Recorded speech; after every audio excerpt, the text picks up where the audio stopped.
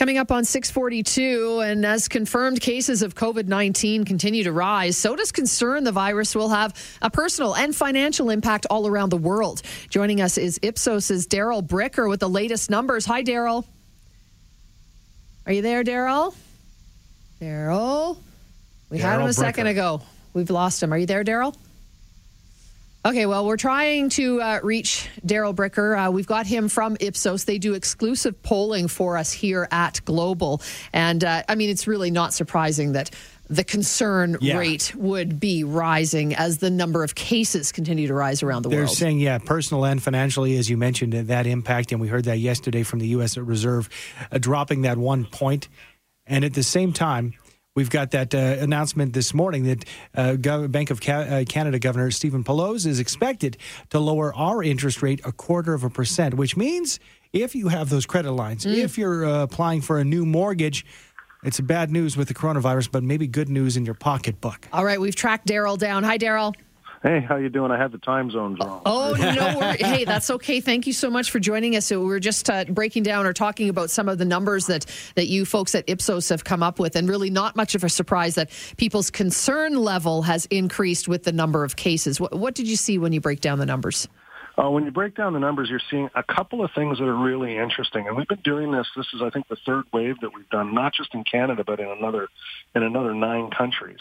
And what we're seeing is that the concern is moving from being something out there to being something that's here. So when we ask people about, for example, whether or not they think that there's going to be a big impact on their financial situation, in Canada, 37% of us see that that's likely something that's going to be happening. And that's up 20 points in the space of a week. So quite clearly, people are watching things like, for example, the stock market. And the idea that it is something that, as I said before, is going to be affecting places like China or maybe northern Italy, but Canada is going to be immune from that. Well, about just over 20% of us now think that this is something that's going to have a significant impact on our country. Again, up about 6 points over the space of the last week. So, as I said before, something that was out there that's now moving here. Well, I know we have increased concerns in our nation. How do we stack up? Because I know this was a broad survey. How do we stack up compared to other nations?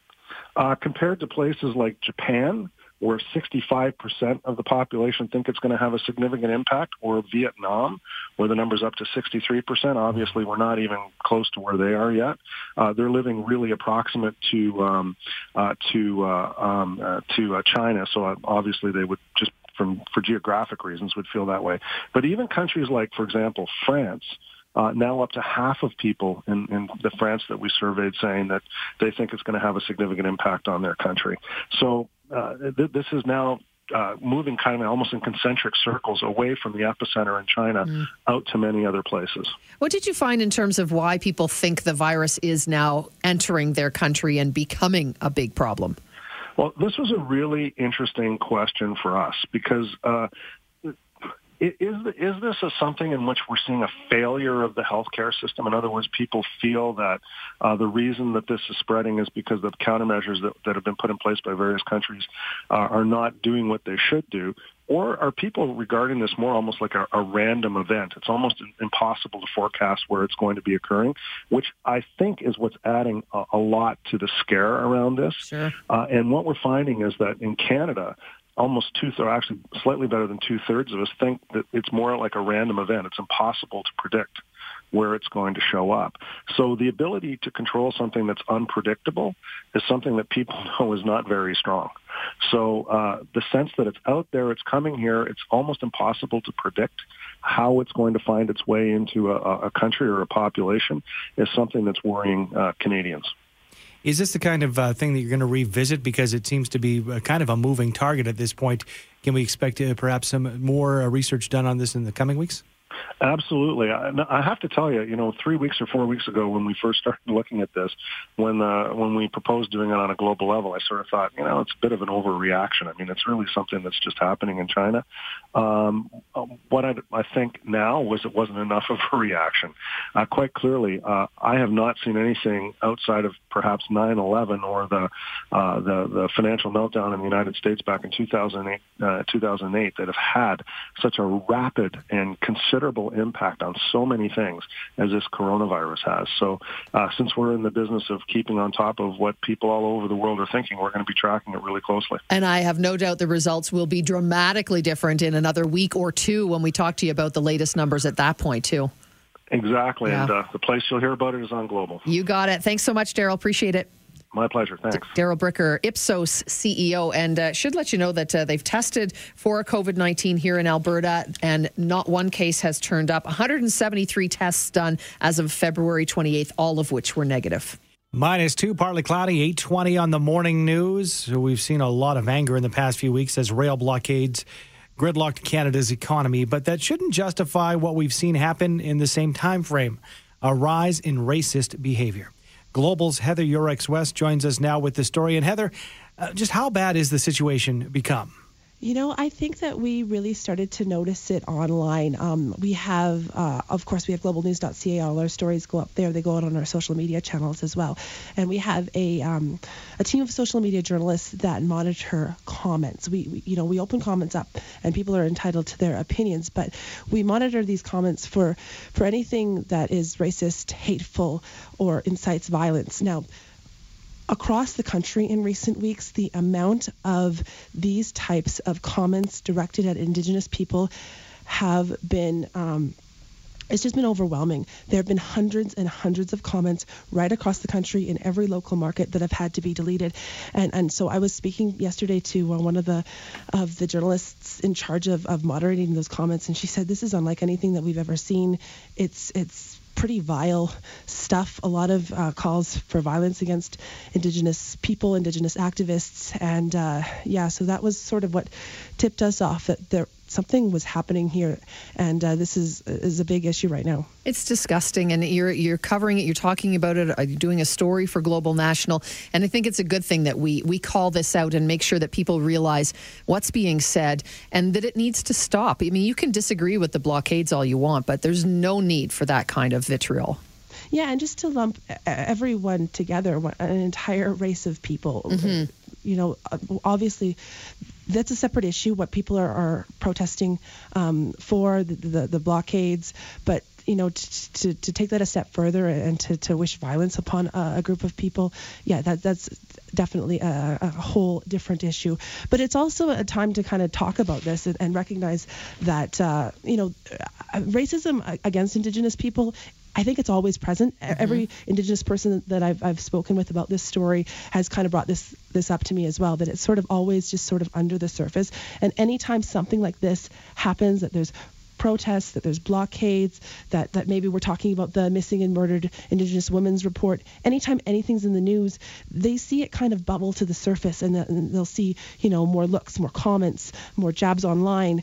So, it's really something to keep in mind that this is something that Indigenous people deal with all the time. Well, hopefully we can move along and get past this as a society. Heather, thanks for your time this morning. Thanks so much for having me. That's Heather Yourex-West, Global News reporter. Super Tuesday is over. They're calling it the most significant day of voting in the party's 2020 presidential nomination. With all the details, we're joined this morning by Global's Washington reporter, Reggie Cecchini. Hi, Reggie. Good morning. So who was it super for yesterday?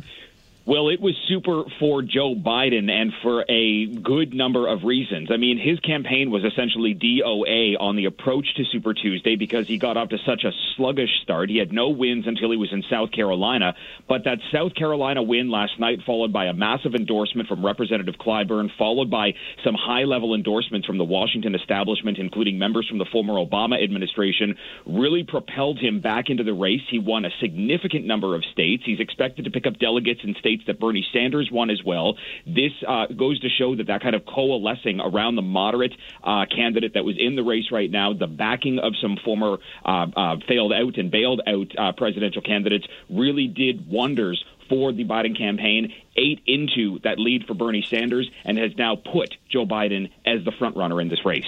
One of the headlines I got a chuckle from was "Not Biden his time anymore." Oh, they're so clever. But Bernie is still showing some strength in California, and I understand California is still under count.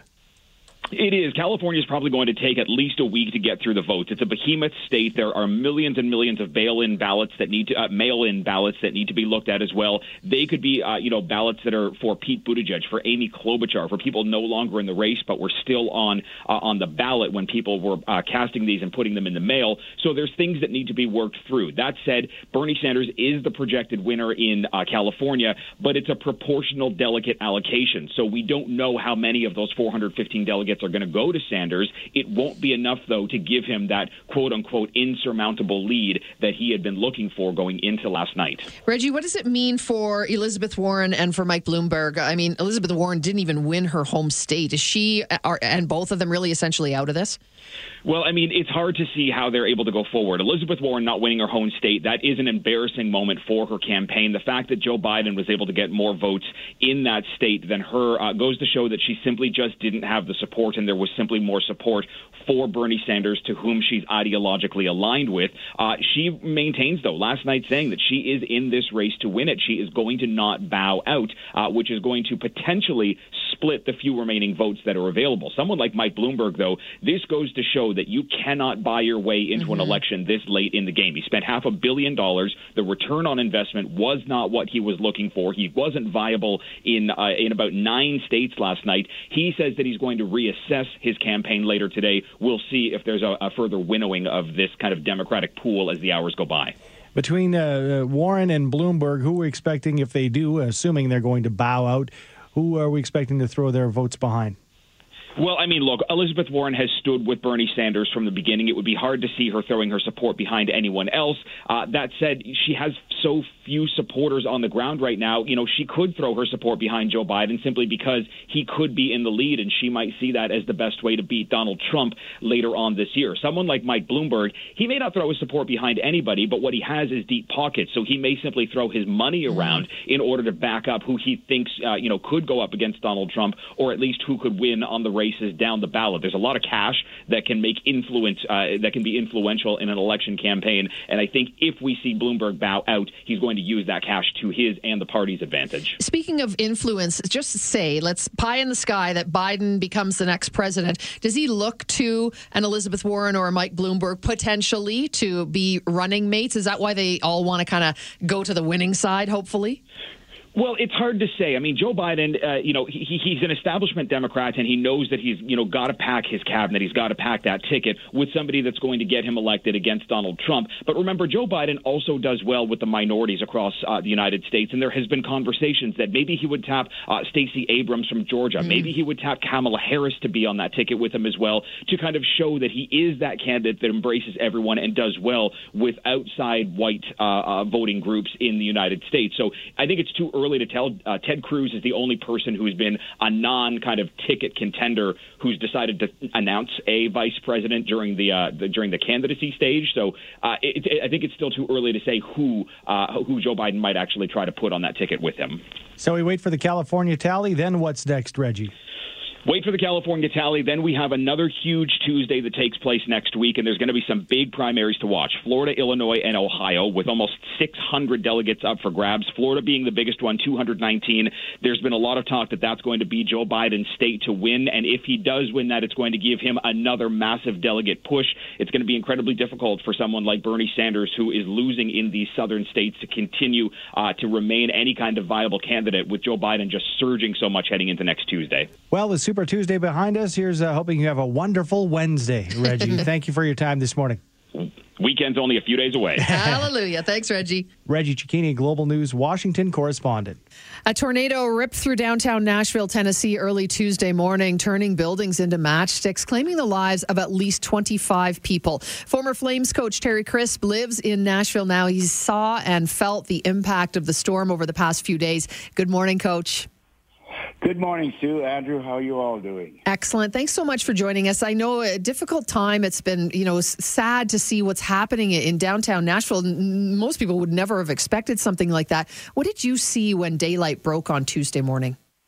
Probably just devastation. And the thing is, we were sort of blessed and saved because we were a mile south of where the tornado path went through.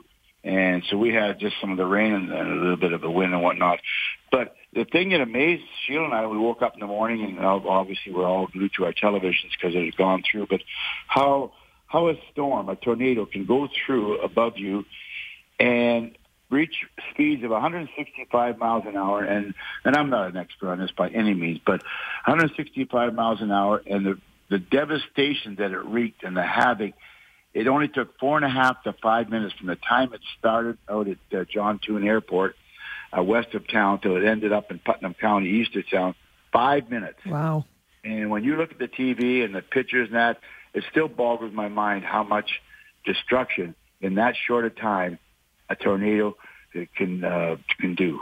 And Coach, you know it. You can see the destruction. You know people have been displaced, but the buildings, the structures, the cars, those are just things. I can only imagine the state that the people, your neighbors and friends, are in at this point, including yourself. You know what, Andrew? And the hardest part is, like Sue just said, there's 24 or 25 confirmed dead, including them some children. It's just devastating. But they started about a day ago, 88 missing people they couldn't account for. They've got that number down to 22 this morning. We were watching.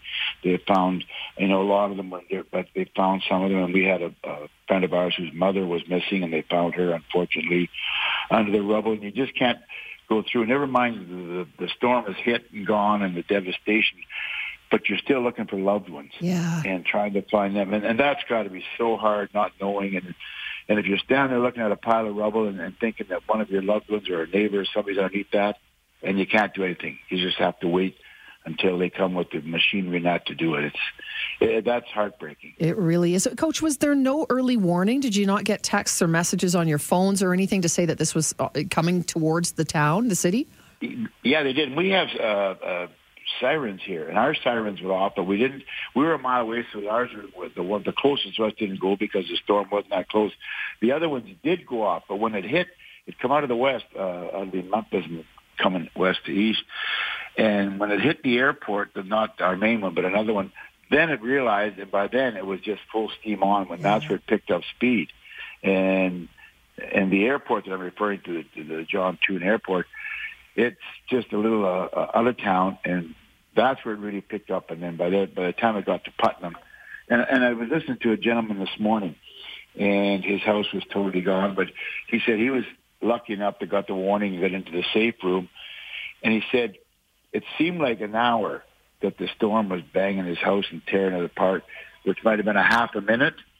And he said when he get outside and look, and his neighbor's house was gone, totally gone. He said he looked up. He said it was a beautiful, clear night sky. The stars were shining. It was eerie, quiet. And he said 40 seconds ago, he was in the middle of a tornado. Wow. He says, it's the eeriest thing you'll ever go through. And let's talk about how deep it hit in the center of Nashville and Music Row and the Bridgestone Arena. Is it still 100% operational? You know what, Andrew? We were blessed to say our downtown wasn't hit. It stayed up above. It was north of the downtown area. It almost followed a parallel pattern to Highway 40 above us, and it hit the outlying districts to the north. But the main Broadway and all of the Bridgestone and them were all untouched, fortunately for everybody. And they opened up the Bridgestone Arena. We opened up our practice, the Centennial Complex for all of the people to go, the families, whatever.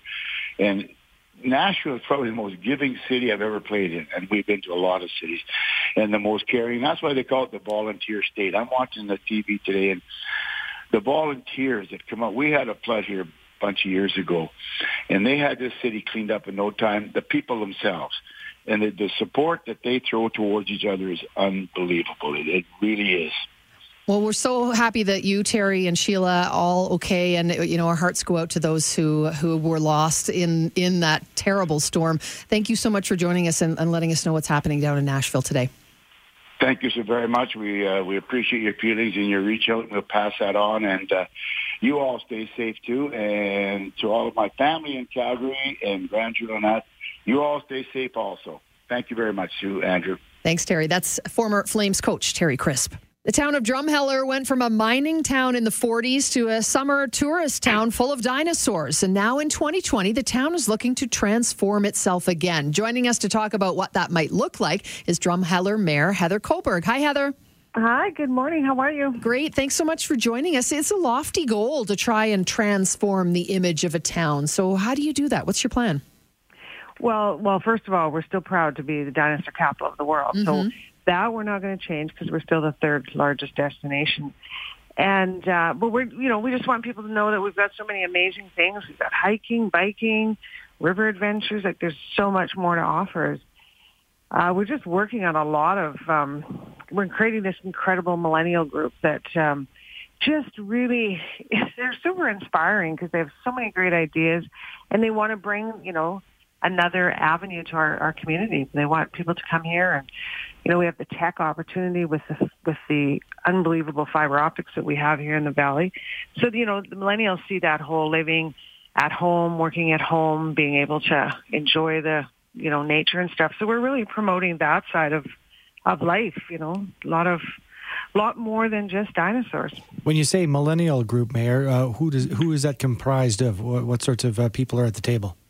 They're people actually from the business community, young people that have started businesses, people that manage. We've got, for example, Dustin, who's the manager of the Drumheller Dragons organization. We've got Nick, who runs the Valley Brewing in town. I've got one of our young counselors on the committee. They're just kind of all walks of life. We've got a couple artists on the committee, and they're just bringing a whole different view to the community. And let's face it, that's kind of key to any community, really, is keeping things young, keeping things fresh and ever changing. And you mentioned that fiber optic technology. Is that something different that is in Drum that is not elsewhere?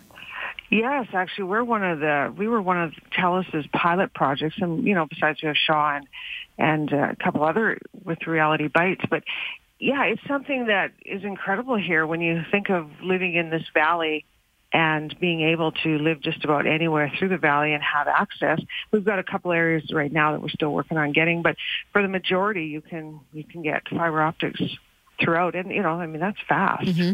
You've got the tech, you've got the dinosaurs. What else would you tell somebody who's never been to Drumheller about your area?